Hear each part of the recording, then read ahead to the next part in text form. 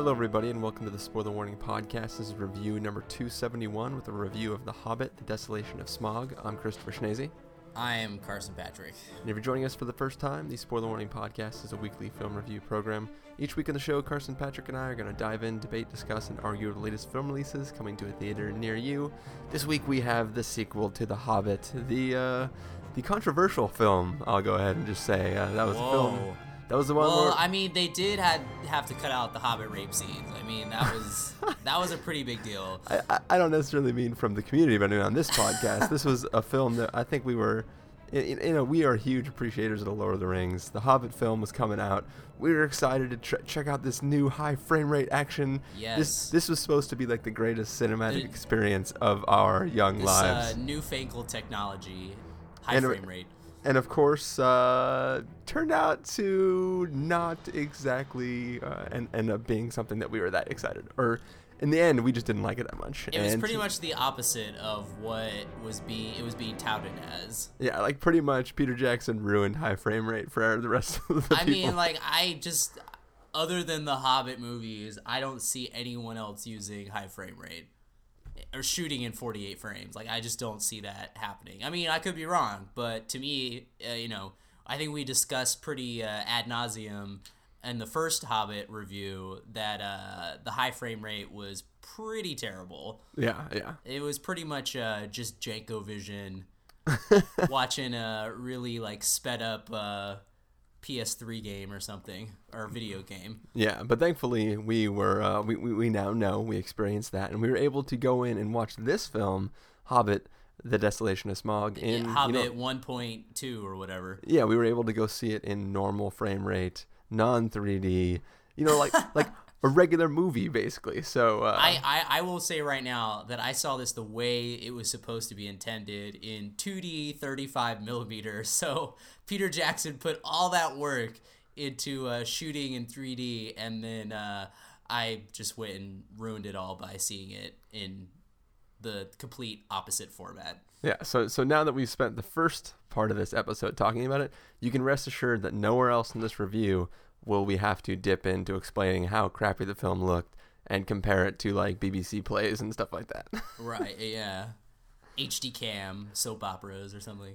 But there is one thing I did want to mention just before we get started, related to the film, of course, but before this started, after they played their like go big or go home thing, after they played movie time after they played that Movies. stupid thing, after like the 3 different things that Regal plays for the movie started, there was another one which was like one of the actors, I don't know because without the makeup I couldn't tell who the hell it is. I think it was Oakenshield, but he was saying, hey, go out and buy your super movie ticket, upgrade your ticket to the super movie pass ticket, whatever. Yeah, so did you hear about this thing they're doing for this movie, Carson? I did not, no. So, like, it's instead of paying, the $20 or whatever you did to go see this thing in IMAX, if you're that kind of person, right. But essentially, it's you pay $40 and you get an early digital copy of this film and a digital copy of the previous one. So you get the first 2 Hobbit movies and your ticket for $40. Do you get like a free popcorn or something? No, in fact, I was Googling it just to make sure I knew what the program was, and one of the headlines for somebody who was covering it was parentheses popcorn is extra. But yeah, wait, you don't get like commemorative 3D glasses like they did for the first Hobbit. No, like ridiculous looking mountain shade thing. Those things were ugly as hell. Yeah, I don't think you got that, but I didn't want to say like what is your take? I mean, other than the fact that it's an ultraviolet copy, and I'm not exactly a supporter of the ultraviolet format. I haven't used that ever. But let's just pretend it was an iTunes digital download, or even if you're, a Sony digital download, or I guess Sony owns ultraviolet. I don't know how it works, but It's like the norm now for digital copies. Like when you buy a Blu-ray, it's like all ultraviolet now. I think it is. It's like a couple of the companies do that, and then a couple of the companies still do the iTunes downloads, but which is apparently a lot easier to access. Oh yes, very much. But yeah. Let's just pretend, for the sake of argument, that you got either or. Like you could pick at the time of purchasing your ticket. What do you think of the idea of going to see the movie, paying an upcharge, and getting the digital copy? I have no interest in that. No interest whatsoever. I have absolutely no interest. That's a waste of money, in my opinion. Especially since the first Hobbit wasn't that great. So I'm just like, I'm paying for a movie that like I don't even want to own. If it was for like something I was excited about, like if it was the sequel to a movie that I liked, I mean, I still wouldn't go for it, I don't think, because I just like, no, like I'd rather just buy the movie when it comes out normally.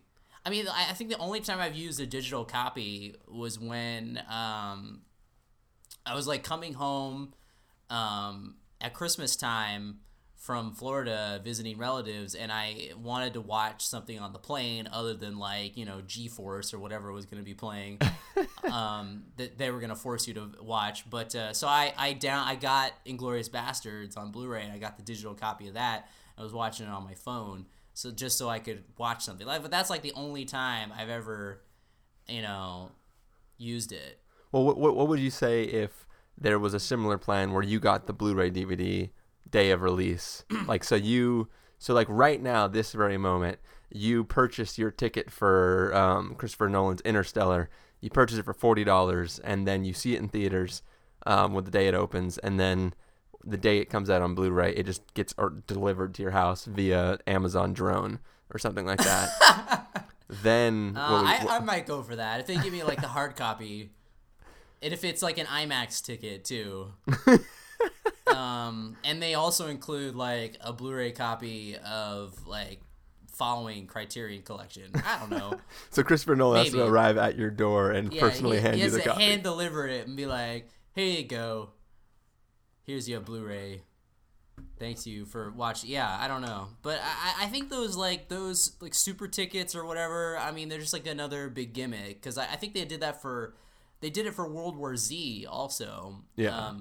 Where you paid for the movie and you got a digital download of it. Like when it, like you got the code. So when it came out on video and stuff, you could get it right away. And then, but you also got like a free popcorn, and you got like commemorative 3D glasses, and they gave you like a little more than just like the digital download. Yeah, well, I'm just thinking specifically now because this is they showed this in the movie theater as the movie was about to start. Like a cast member weird. popped on and tried to pimp it out.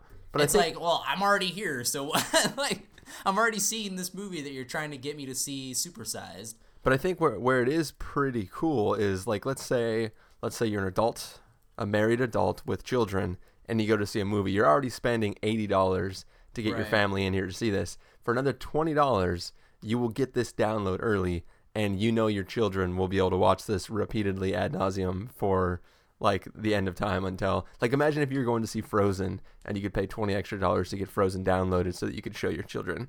I mean, yeah, that could probably be worthwhile. Yeah, I think it's an interesting concept, and I know for me, I'm at the stage in my life where the only time I really want to own a movie is when I want to be able to force somebody to watch it in the future. Because I don't really usually revisit movies on my own unless I'm watching them with somebody else. Or if it's through some sort of rental service or something like that. But it's like I don't really need to own it because I know it's awesome.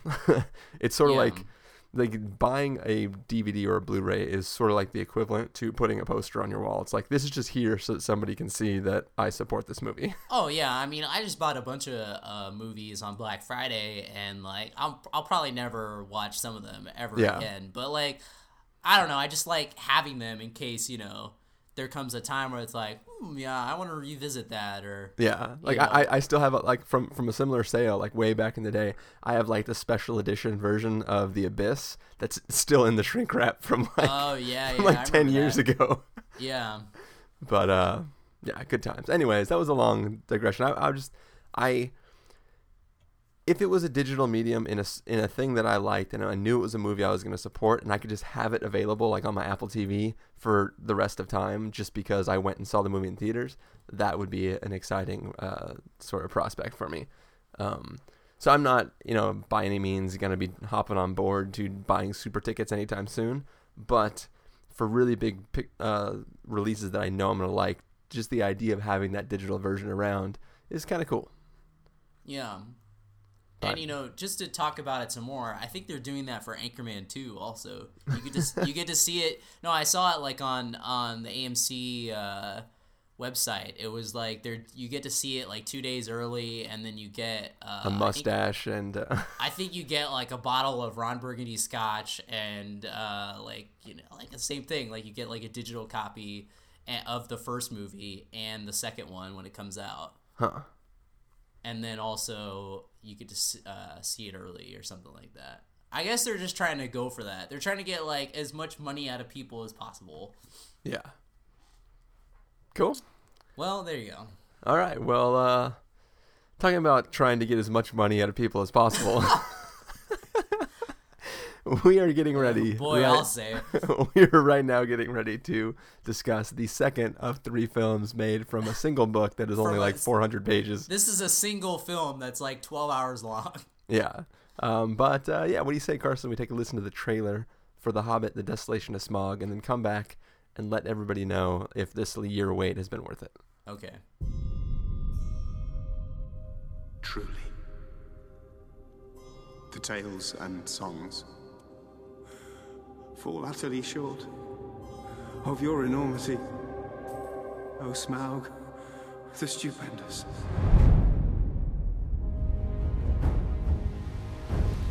We are the dwarves of Erebor. We have come to reclaim our homeland.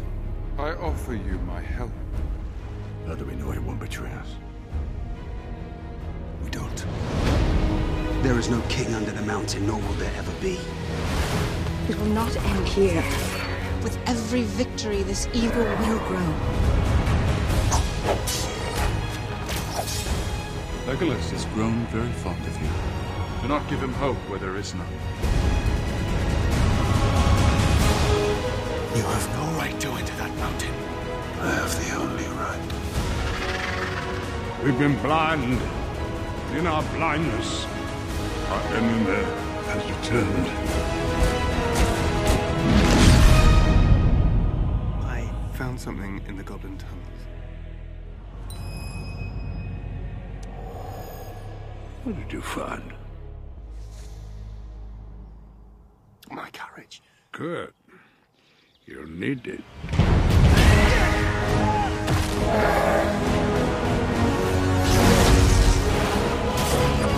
Dragonfire and ruin. That is what you will bring upon us. He cannot see beyond his own desire.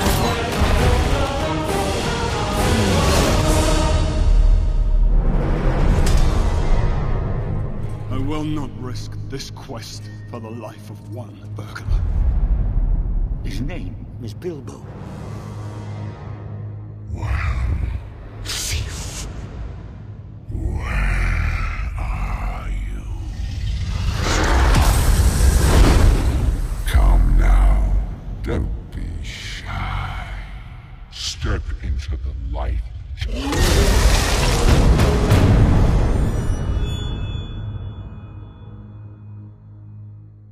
All right, so that was the trailer for The Hobbit, The Desolation of Smaug. Excuse me, I'm just gonna do that. I will just. I think it's pronounced Smaug. Smaug. Yes. I don't want to have some unruly Tolkien fans calling in because they will. Of obviously. Course. Yeah. Because all the Tolkien fans who just read the text know exactly how it's supposed to be pronounced. Exactly. But like even in the movie and then like in other like promotional things, everyone has been saying Smaug. So it's because he has an accent. It's not how it's pronounced. I guess so. I mean, I think it can be interchangeable, but there is a U in the name. Oh, is there? Yeah, so it's, when you say smog, it's like, like smoke in the sky, like you're in LA or something. All right, well, either way, The Hobbit, The Desolation of Smaug. But really, I think it's like a tomato kind of thing. Yes, it is. Now, continuing, before we beat this dead, whatever kind of creatures they ride in Middle-earth. So, in The Hobbit, The Desolation of Smaug, it is smack dab in the middle of this story of The Hobbit, and essentially the plot of this film is, hey, you see that mountain we see in the distance? Let's go there. There might be a dragon there. And then they go there, and spoilers, there's a dragon there. There is a dragon. So, the dwarves are trying to make it back to their rightful home and steal this Arkenstone because something about this stone will allow them to rile up a bunch of other dwarves, and they can have a little dwarf party. And they can take back their kingdom or something like that. Yeah, classic Middle-earthy type stuff. Yes. I mean, we don't have our Middle-earth resident, Kurt Jackson, with us to right. fill us in on all things Tolkien, but literally, like, just plucking this story out, this is just the point which they've gone, the dwarves have gone through most of their journey, and they're about to arrive at the mountain. And they kind of just, like, this entire film takes place in the amount of time of, hey, let's cross this river and then we'll be at the mountain. And then let's cross this giant lake and then we'll be at the mountain. And then they do that. Because we still have another movie where they have to finish the story off. Right. I mean, this movie is still ongoing. And that's the thing is that, I mean, obviously, a complaint that I had about the first movie was that, one, it feels like we've seen all this before, and B, why not? B, two, it's just so distended that you're sitting there going like, there's no stakes because I know that there are 2 movies left. And the same thing with this one is just like, I know there's another movie left, so like, why am I even getting invested in these characters? It's not like how Lord of the Rings was, where there were 3 separate books. It was a trilogy of books, and there were 3 separate movies, 1 movie for each, and that was that. And obviously the story was supposed to be spread out over, the 3 books. And it works that way. You get invested with the characters along, their journey and et cetera, et cetera. Here, it's like The Hobbit is like shorter than all 3 Lord of the Rings books. Yeah. And yet we're getting 3 movies. And that's just so bad because where I think, I still think that Peter Jackson is a great filmmaker, but I totally feel like the passion that was present in the Lord of the Rings films has been replaced by total capitalism in with these films. It's all about like, well, we need to like milk this for all we got so we can get, your money basically. That's what it feels like. I mean, it doesn't feel like a wholehearted thing. Like I'm almost surprised that the next Hobbit movie isn't split into 2 parts. Like The Hobbit There and Back Again Part 1 and Part 2. Just to really like... It'd be The Hobbit There and The Hobbit Back Again. Yeah, just to really, milk it dry. Because by the time Unexpected Journey was over, I'd already felt like it was spent. It was just like, no, like, we're essentially watching the extended editions in, as the theatrical versions. Like, there's so much filler. Like, this movie, the Desolation of Smaug, is all it is filler. It's literally 3 hours of filler, and I think that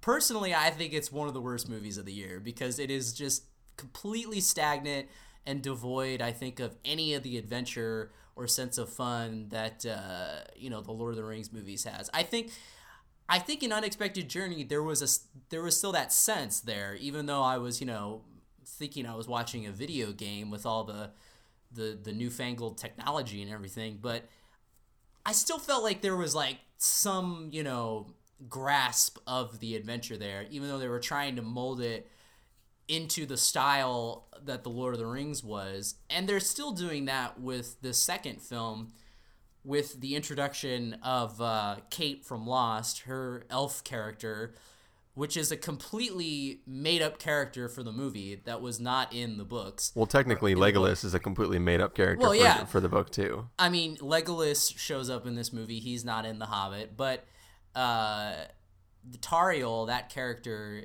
is completely made up for the world of Middle-earth. And which, again, it's kind of like they had to go back to Fellowship of the Ring, where they introduced the Liv Tyler character, which that character was a made-up character for those, films. She was not in the books.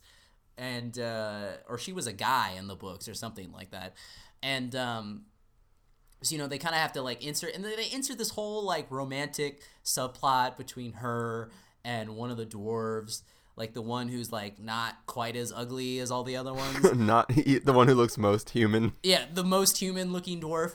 And it's like, so there's a scene early on in the film where Kate is talking to this dwarf guy, and he's in like the jail cell. They're in like the elf kingdom, and she's talking to him, and they're having like this flirty conversation. And I'm just sitting there going like, this never happened. Like, we're watching just filler. Like, that's it. Like, I mean, I feel like that this in an extended edition, that would have been a scene. But since they have to pad out this as a trilogy, this is in the theatrical version. And like that whole time, I'm just sitting there going like, this isn't fun. Like, I really don't think it is. And, I've been hearing a lot of people, or I read a lot of people online saying that, or the people that like this one said that this was an upgrade from Unexpected Journey. And I personally don't think so. I think this is a huge downgrade because the movie it's not a movie. Like, it has no beginning, middle, or end. It's just there. It's existing in this like plane of existence of nothing. Like, well, it has only a middle because that's what it is. It's the middle of the story, and it's but like real fast. As a 3-act structure for a movie, it's the second act in an overall 3-act structure, but like as but a movie, there's no if you had somehow not seen The Lord of the Rings and somehow not seen The Hobbit on an Unexpected Journey, you would be completely lost in this film. And in a second, I'll get to like another example of that. But just going back to that little romantic love interest, the fact that was there doesn't bother me. If Peter Jackson wants to throw in extra little junk, I have no problem with that because I'm not like super. I don't have this crazy allegiance to the source material. The problem is that character is there to create a love interest for Legolas just so they can throw him back into the movie, but then they write a separate love interest with him and with her and one of the dwarves, which means it negates the whole reason for Legolas to even be in the, like, it feels like they're like, how can we wrap Legolas into this film? Oh, I know. We'll like have this character be a love interest for him. But they're like, well, that's not really going to go anywhere because they can't be together in the Lord of the Rings. So how are we going to fix this? Oh, we'll give her a different, like, so it just feels really sort of ridiculous the way they have all this crap going in. Like, they're shoehorning in a character just to pay off the fact that he's in later movies, but they don't have he doesn't do anything of note, at least not in this film. Maybe in the third film he's going to do something cool. But yeah, it doesn't make a whole lot of sense. I completely agree. Like, I'm not crying foul because it's deviating from the source material. I mean, like, that's fine if you want to make changes. Obviously, they made changes in the Lord of the Rings movies, and they worked. But here, I think they made changes, but it's not for the better. Like, I don't think it serves the story that well, Yeah. It really is just fan servicing, like you said, to bring Legolas back. And again, that goes, like, it's another thing going back to trying to incorporate as much stuff from Lord of the Rings as they can to get people excited. And it's just like, but that's not what The Hobbit is about. Like, it's, there is none of that. Like, it should just be about, the new characters and Bilbo and his journey. And it's kind of weird that, Bilbo is the main character in these, in the story, yet in this second movie, he feels completely relegated to the background. Like, I don't think, like there were times where, he'd pop up, like, behind a dwarf, and I was like, oh, yeah, like, Bilbo's still with them. Like, yeah, he really did feel like a minor character, because they were focusing a lot on, other characters, and it's just like, but to me, the focus of The Hobbit is always Bilbo, but this movie didn't really... Wait, are you saying the focus of The Hobbit is supposed to be The Hobbit? The Hobbit, yes, exactly. That is the crazy statement I'm making. That doesn't sound like that is a true statement. That doesn't make any sense. But yeah, going back to your problem with it all being filler, the real reason that it being filler, because I mean, in a true quote stroke of genius sarcasm implied there, this film starts as a prequel to the first film. I know.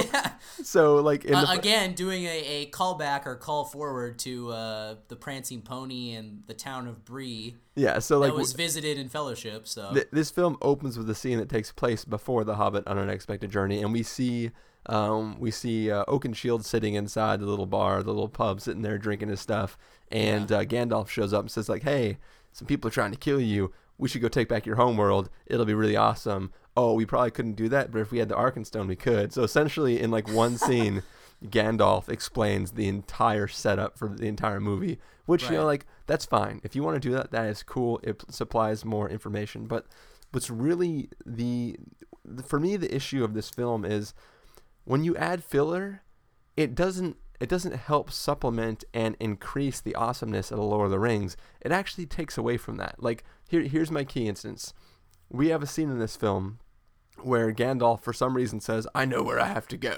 Yeah, and he takes off. Yeah, he goes to this place, and at this place, he encounters the necromancer, and the necromancer like morphs into the Eye of Sauron. Spoilers. Yeah, I mean that's what happens. Yeah, so in that scene, you know, he's like, "Oh, this happens," and I mean, it's a cool scene.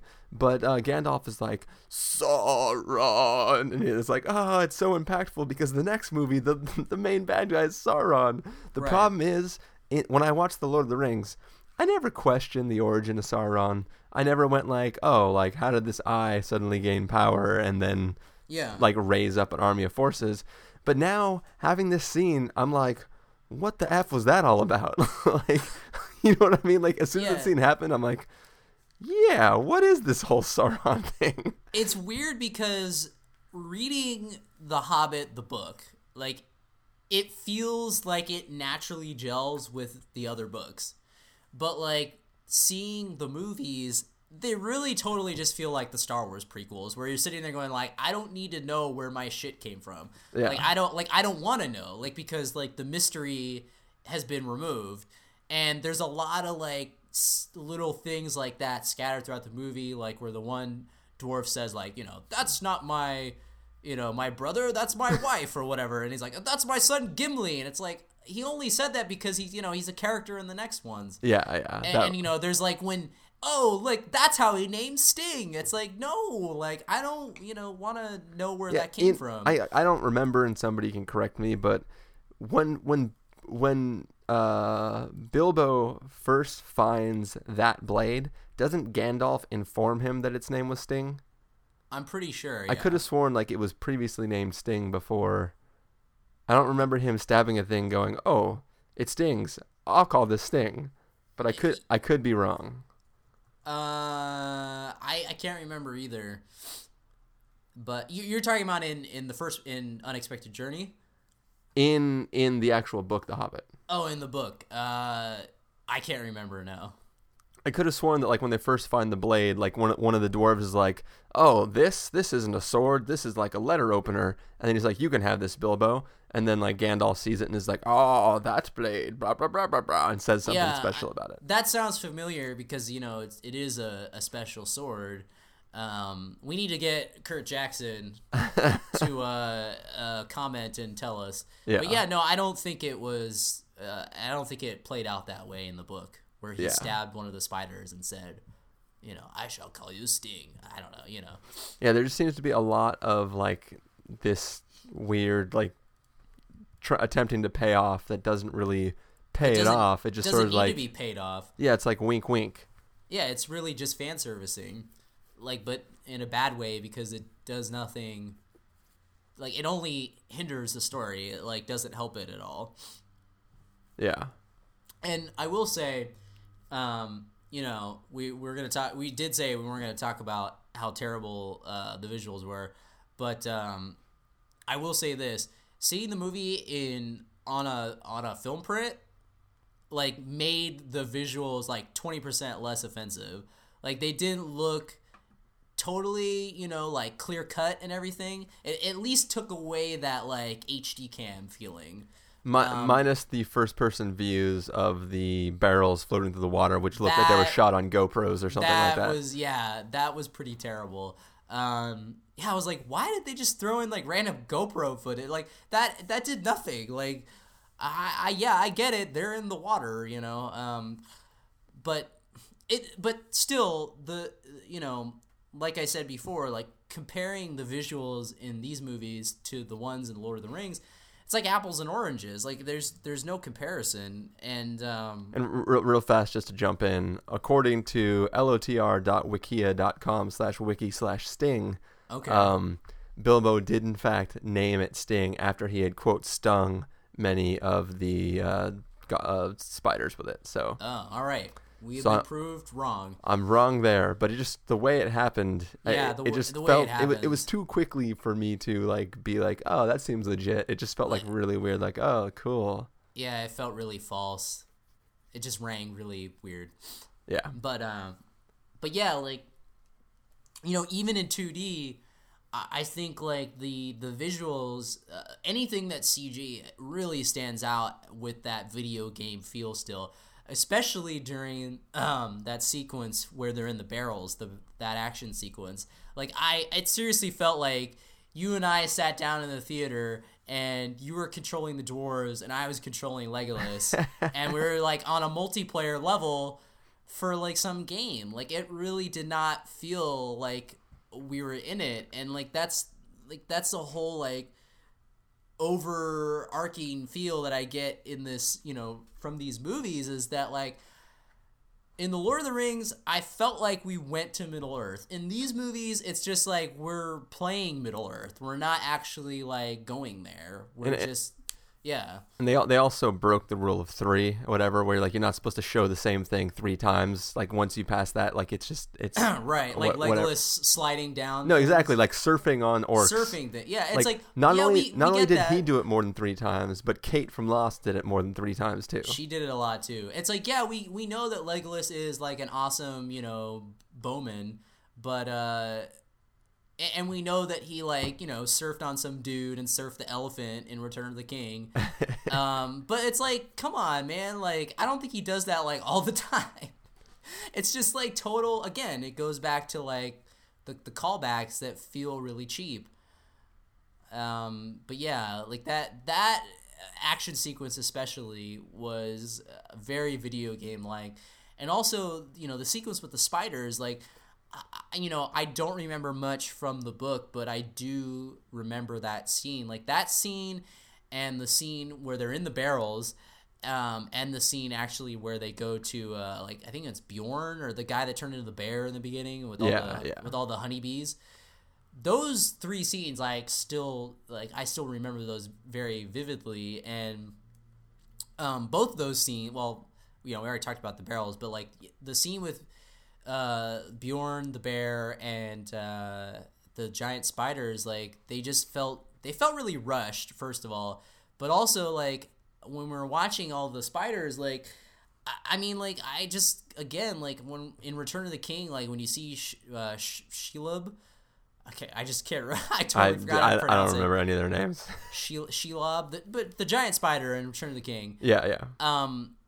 Like that shot of like Elijah Wood and it's like coming up behind him, like that was like scary. Like that was really creepy.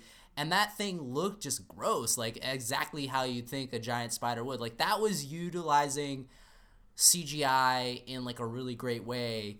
And like I still will remember, like every time I went and saw Return of the King 3 times in theaters, and every time people like lost their shit during that like that shot. Like people literally were like, like audible oohs like happening.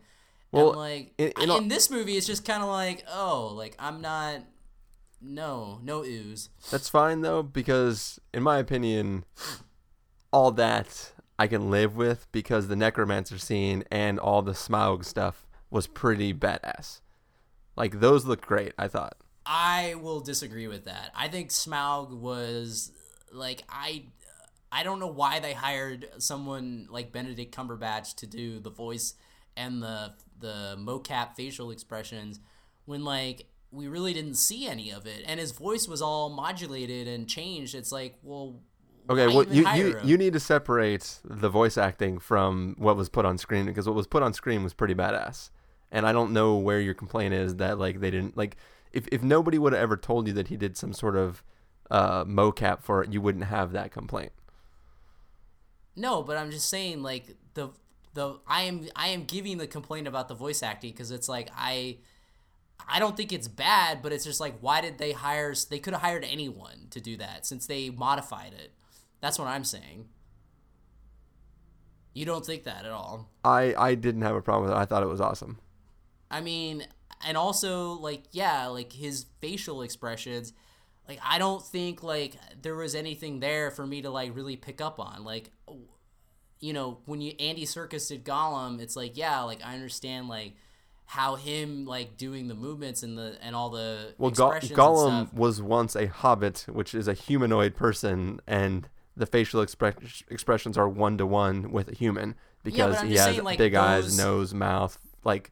No, but I'm saying, like, the technology there came through. Like, the technology with Smaug didn't come through, in my opinion. But it's not a humanoid face. It is a dragon face. Yeah, but don't you think anyone could have done that? Like, Andy Serkis could have done that when he was taking a dump, like, on his off time from shooting second unit. Like, and what I'm telling you is just because they didn't benefit from mocapping it doesn't change the fact that what you saw looked awesome. Okay, well, what I saw, I thought still looked like a video game, so. Well, I think you are crazy making because. Dude, how was that drag? Like, it wasn't realistic. Name one quote real movie, not an animated movie, that has better dragons in it than that. Rain of Fire with Matthew McConaughey. Dude, bullshit right there. Dude. I will take you to court on that one. Dude, you can put those things side by side. I will put it side to side. I think, that movie totally. Dude, the dragons from, like, Neverending Story, that, like. And now you're just being stupid. No, dude. I would rather yes, you are. I would rather take the dragons from, like, some 80s Jim Henson movie than the Smaug in this movie. Hands down. All right. I'm pretty sure you're the only person in the world that would say that. No, maybe your girlfriend would say that. People back me up. I feel like there are other people other than my girlfriend and me that would totally back me up on that. Find one and tell them the number of the podcast, and they can call in. I totally will. Because to me, Smaug wasn't like there was nothing like inherently interesting about him in terms of the design. Other than the fact that he was a giant dragon. He was a giant dragon, yeah, but like we've all seen dragons before. Like to me, the dragons on Game of Thrones look cooler than that. That for sure is incorrect. Because those, like most of the time, those look terrible. I mean, no, I will agree that they aren't the best of CGI, but I think like their colors and everything, they have a design to them that make them stick out. Other than just like, Smaug was, to me, he felt like a very typical looking dragon, and in like in the movie, like he's mostly shrouded in darkness. You never get to see him. He's inside of a pit that has no external light. I know, but I'm just saying, like, when we get to see, like, the features of him when he does come into the light, or step into the light, when we do get to see him, I don't think there's anything really that defines him. All right. I think we will have to agree to disagree on that one because. Well, either way, I think we can both agree that the gold that came out of those furnaces when they were like heating those up, that looked pretty bad. I will give you Smaug, but you can't say that the gold looked that like gold statue thing at the end. That was like whoa. Hey, I didn't mention anything about that when I said that there were two standout moments of CG. Okay. But I don't think that the scene where Gandalf was fighting the Necromancer, that looked pretty video gamey too. But you didn't think that was an interesting battle mechanic, I should say? I mean, I feel like if it was in a Lord of the Rings movie, it would have worked. It would have looked cool. I feel like if Smaug was in a 2001 movie, he would have looked awesome. But he's not. He's in a 2013 3D movie with new effects that look like video games. All right. Well, anyways, going on past that, my real problem, I mean, I think that seeing this film the way I saw it in a regular theater, watching it as a regular projection, made me able to just watch it without thinking about how crappy the presentation of the film was. Right. And like really, it just, for me, I couldn't believe what little technically happens in this story, and how filling in information in order to span this out to be long enough kind of just made me question why things matter. Like things with your favorite guy who plays Zeus in all those other movies. Yeah. Like his whole character and like where his descendancy comes from, and like all these things that like don't really matter. You see, this story spends a lot of time on facts that don't really matter, that are like, this entire film feels like an Easter egg. Like this is, yeah, it feels like the extended edition of The Hobbit 1. Like every time that a Pixar movie comes out, inevitably there's 13 blog posts by different tech companies and stuff like that all like they post a thing that's like, you know, the 50 things you probably didn't know about this story, and then they're like, oh, look over here, there's all these like Easter eggs for Pixar stuff. This movie feels like that. Like this entire film is made to be like, did you know that this person is related to this person, and did you know that this comes from here, and then that this person was this, and this person was responsible for that. And it feels like a lot of just it's not even really paying off things, it's just showing links between things in a way that doesn't really matter. Like, I don't need to know that long before the events of the Lord of the Rings there was some weird evil necromancer dude and somehow he was in cahoots with Sauron. Like, I don't, right, because it doesn't feel like this story is ever going to really explain how that came to be. It's information that is unnecessary, and that's really what it comes down for me. Because like watching the movie, I didn't like actively, I was less bored with it than you. It sounds like you were. Like I, during the beginning of this film, I was really, really bored. I was very tired. Once they like got into their own, like once the story got moving, and I wasn't just like, oh yeah, where were we? How are we picking up?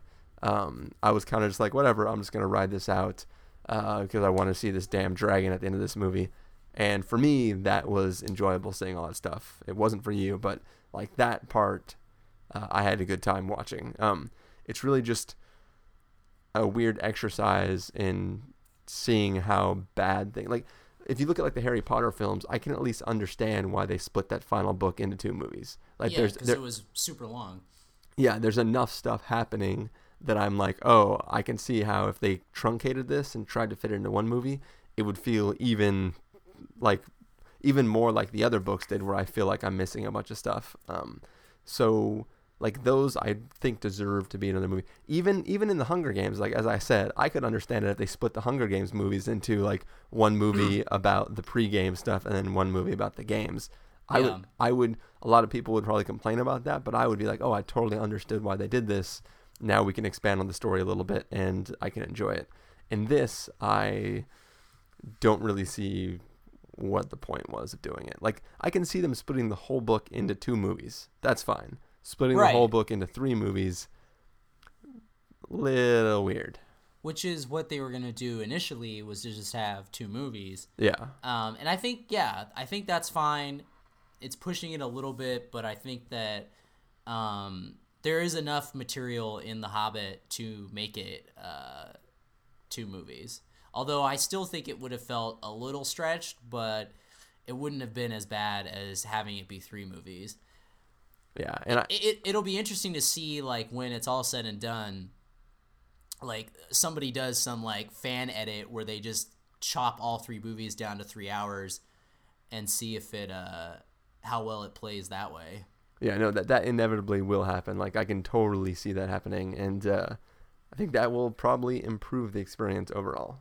Yeah, because I mean, you know, it's still gonna have that, like, you know, been there, done that feeling, but at least you would have gotten it, you know, in a compacted form, and maybe it wouldn't have felt, you know, so exasperating.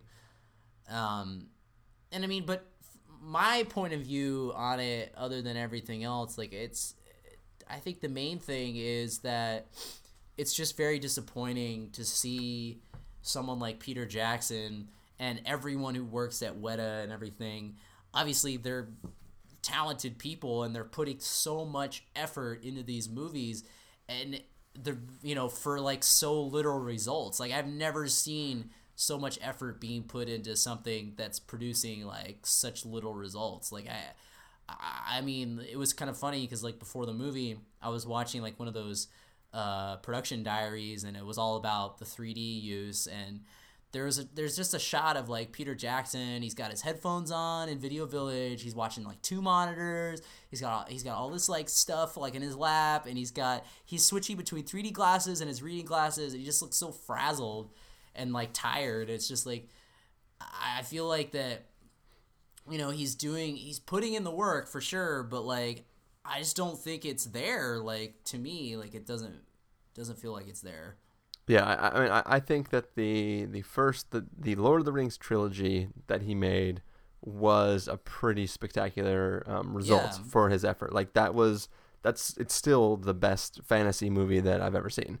The trilogy as a whole is like a perfect work of art, and even though it was a huge achievement, even though it may not be perfect to people who have read the full Lord of the Rings. To me, like, just watching that, I was like, okay, this is like the standard for which all fantasy genre stuff is going to be judged for the rest of time. The Hobbit movies, unfortunately, have to be judged against that same criteria, right? And so far are not working out. Like, they have their little moments that shine, but as a whole work, they just don't feel that spectacular. Yeah, I mean, we do have to remember that every Lord of the Rings movie was nominated at the Oscars for Best Picture and all a bunch of other stuff. And, you know, obviously Return of the King won that year in every category. And The Hobbit will never hit that. Like, it's, you know, it's not going to, maybe it'll be up for some visual effects stuff, but it won't be, you know, in the same category as, you know, for Best Picture and all that. Yeah. Like, it'll just never, it really truly does feel like how, you know, the Star Wars prequels, where it was just like, obviously it isn't as, you know, it didn't come as after the fact as the originals, but it does have that feeling of like, why? Like, we're just going back to the well, and it doesn't feel as good or look as good as it did, you know, the first trip there. Yeah, I just feel that the Peter Jackson should have aimed with the Hobbit movies to hit the Harry Potter audience instead of hitting the Lord of the Rings audience. Yeah.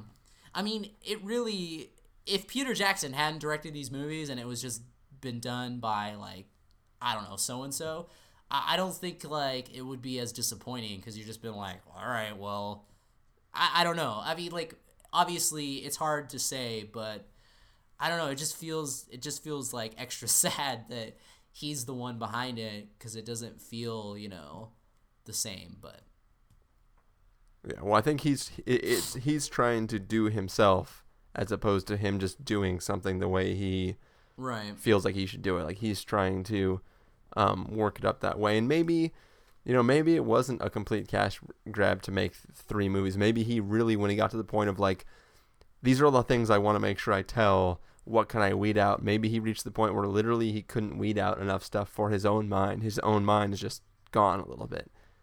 He's like Radagast or whatever that guy's name is. Yeah. He's got bird poop on his in his hair and everything. Yeah, he's just a little. He's gone a little crazy now. He's spent too much time looking at 48 frames. Yeah. Yeah, maybe. I will say, best part of this movie is the cameo by Stephen Colbert.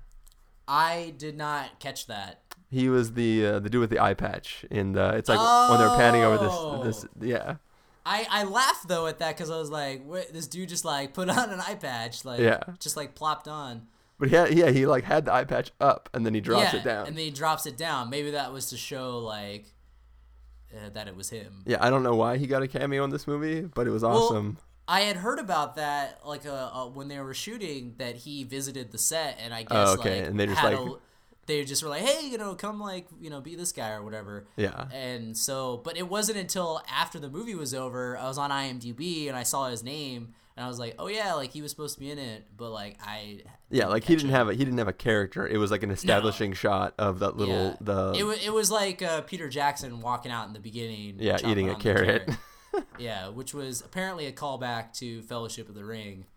I guess he played a similar character, chomping a carrot. Did he? Did he? Well, like in that town, like I guess that. Oh, was, gotcha. So like that was like he was, Well, what was annoying about his cameo is he was playing it up like, yeah, I'm here. Like it was. No, that's what was so funny about this cameo, because it's the first thing you see in the movie, like the first character. Yeah. And you're just like, oh, okay. Like I actually thought that was pretty awesome, but then I was like, and now the rest of the movie. See, I liked it when his voice had the cameo in District 9, where he's the one that's telling Vicus or whatever the character's name is. He's like explaining to him like how to fix his mic and stuff like that. Like at the beginning, that's Peter Jackson's voice behind the camera. At least I'm pretty sure it was. Yeah, no, that's probably true. But like in that, it's more a thing like, well, if you recognize that voice, then it sounds like a cameo. But it's not like a character like, what's up, Doc? Right. Like full on looking at the camera. Yeah. Or like his blink and you'll miss it Santa cameo in Hot Fuzz. I think I blinked and missed it. Go just watch the opening sequence of Hot Fuzz, and he's the Santa who he's the one that stabs him with the scissors. That stabs Simon Pegg in the beginning, yeah. Nice. Good times. All right, There you go. Trivia. Do you have any last things to say about this film? I don't, other than like I'm really excited to watch Interstellar 1 year from now. Yeah, even though I have no idea what that movie's about, it's a badass trailer. It's a pretty badass teaser. Like I was immediately like, yep, I'll watch it. Yeah, no, I was like really excited to watch it. And if somebody said, "What's Interstellar about?" I'd be like, I have no idea.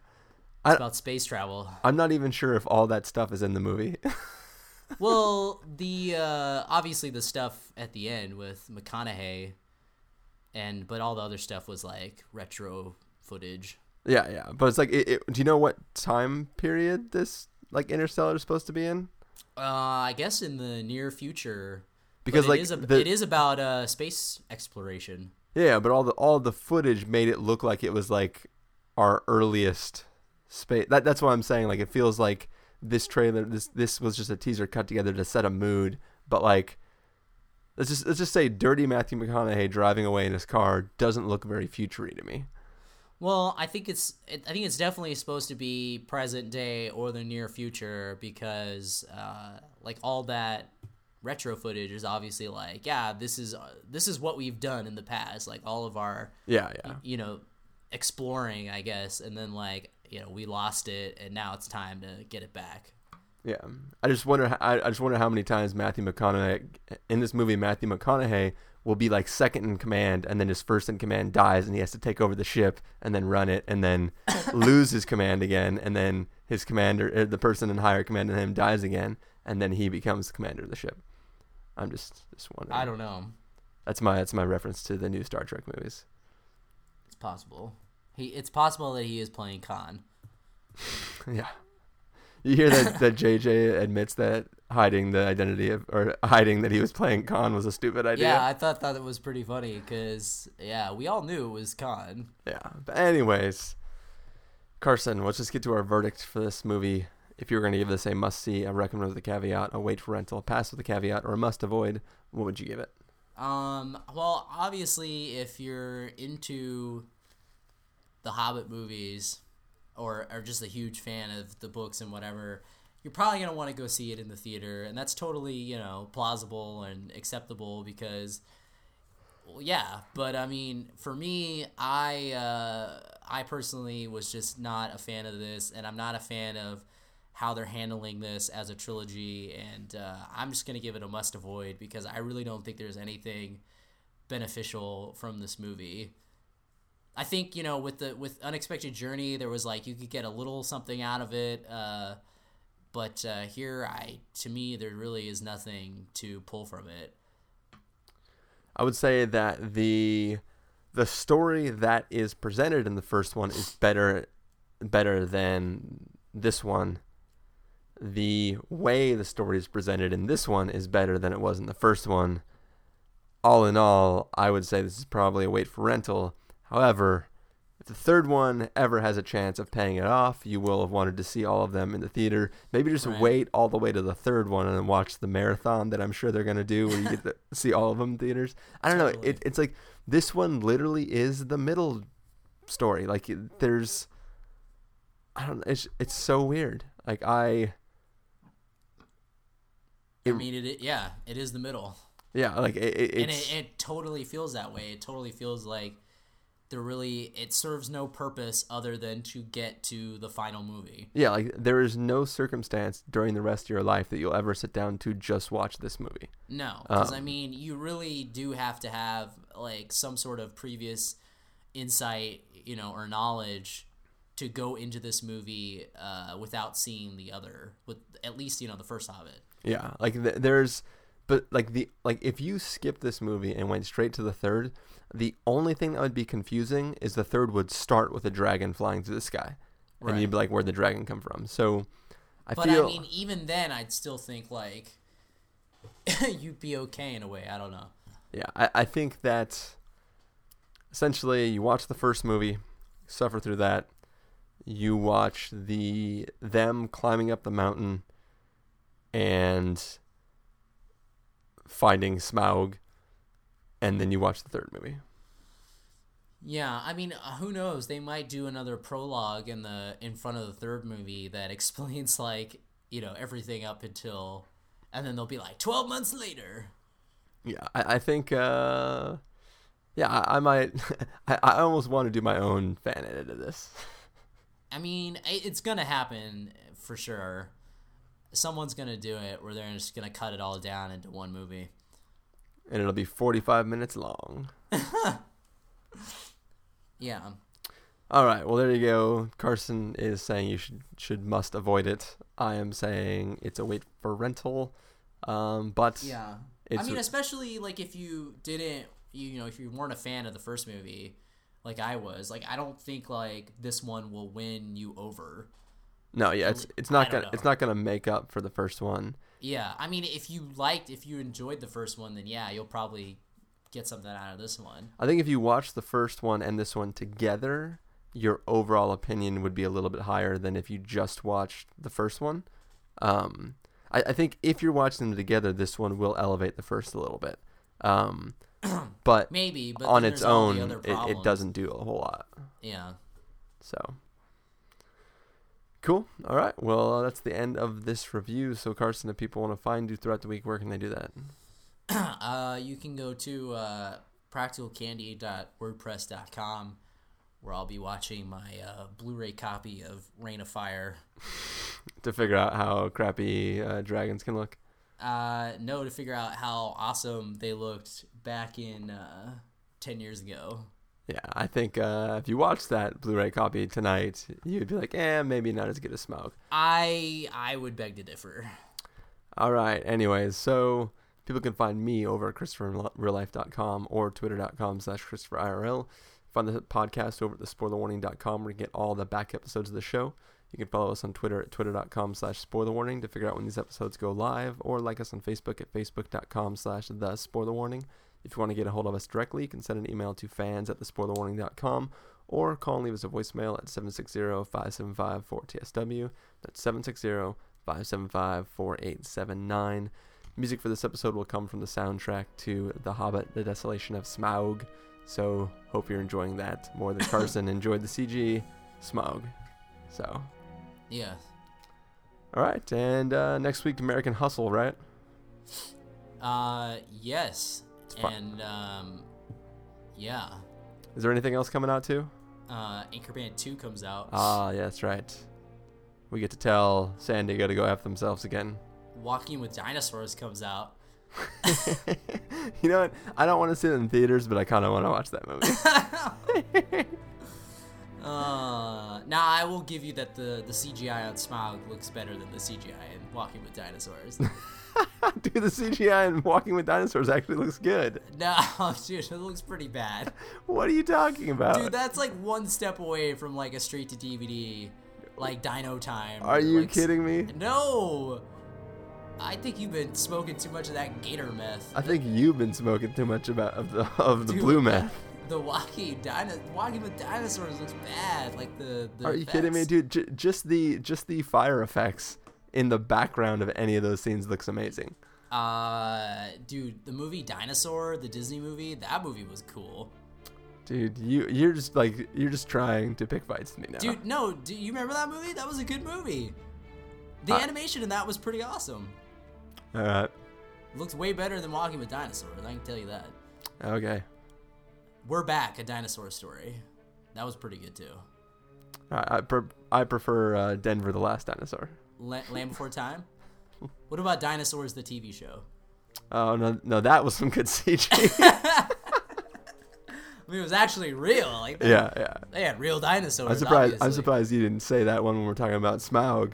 Well, they're dinosaurs, they're not dragons. Like, I think they should have been guys in suits. Smaug would have been better if it was actually Benedict Cumberbatch in a suit. That would have been pretty awesome. I'll definitely. All right, so people don't want to hear us ramble on anymore, so I'm just going to say goodbye. And thank you guys for listening. Smaug for the win. Benedict Cumberbatch in just like a dragon suit. He's got the head on. He's just not even big. He's just walking around. He's like, hello. And he fights Jason Statham. I'd totally watch that. All right.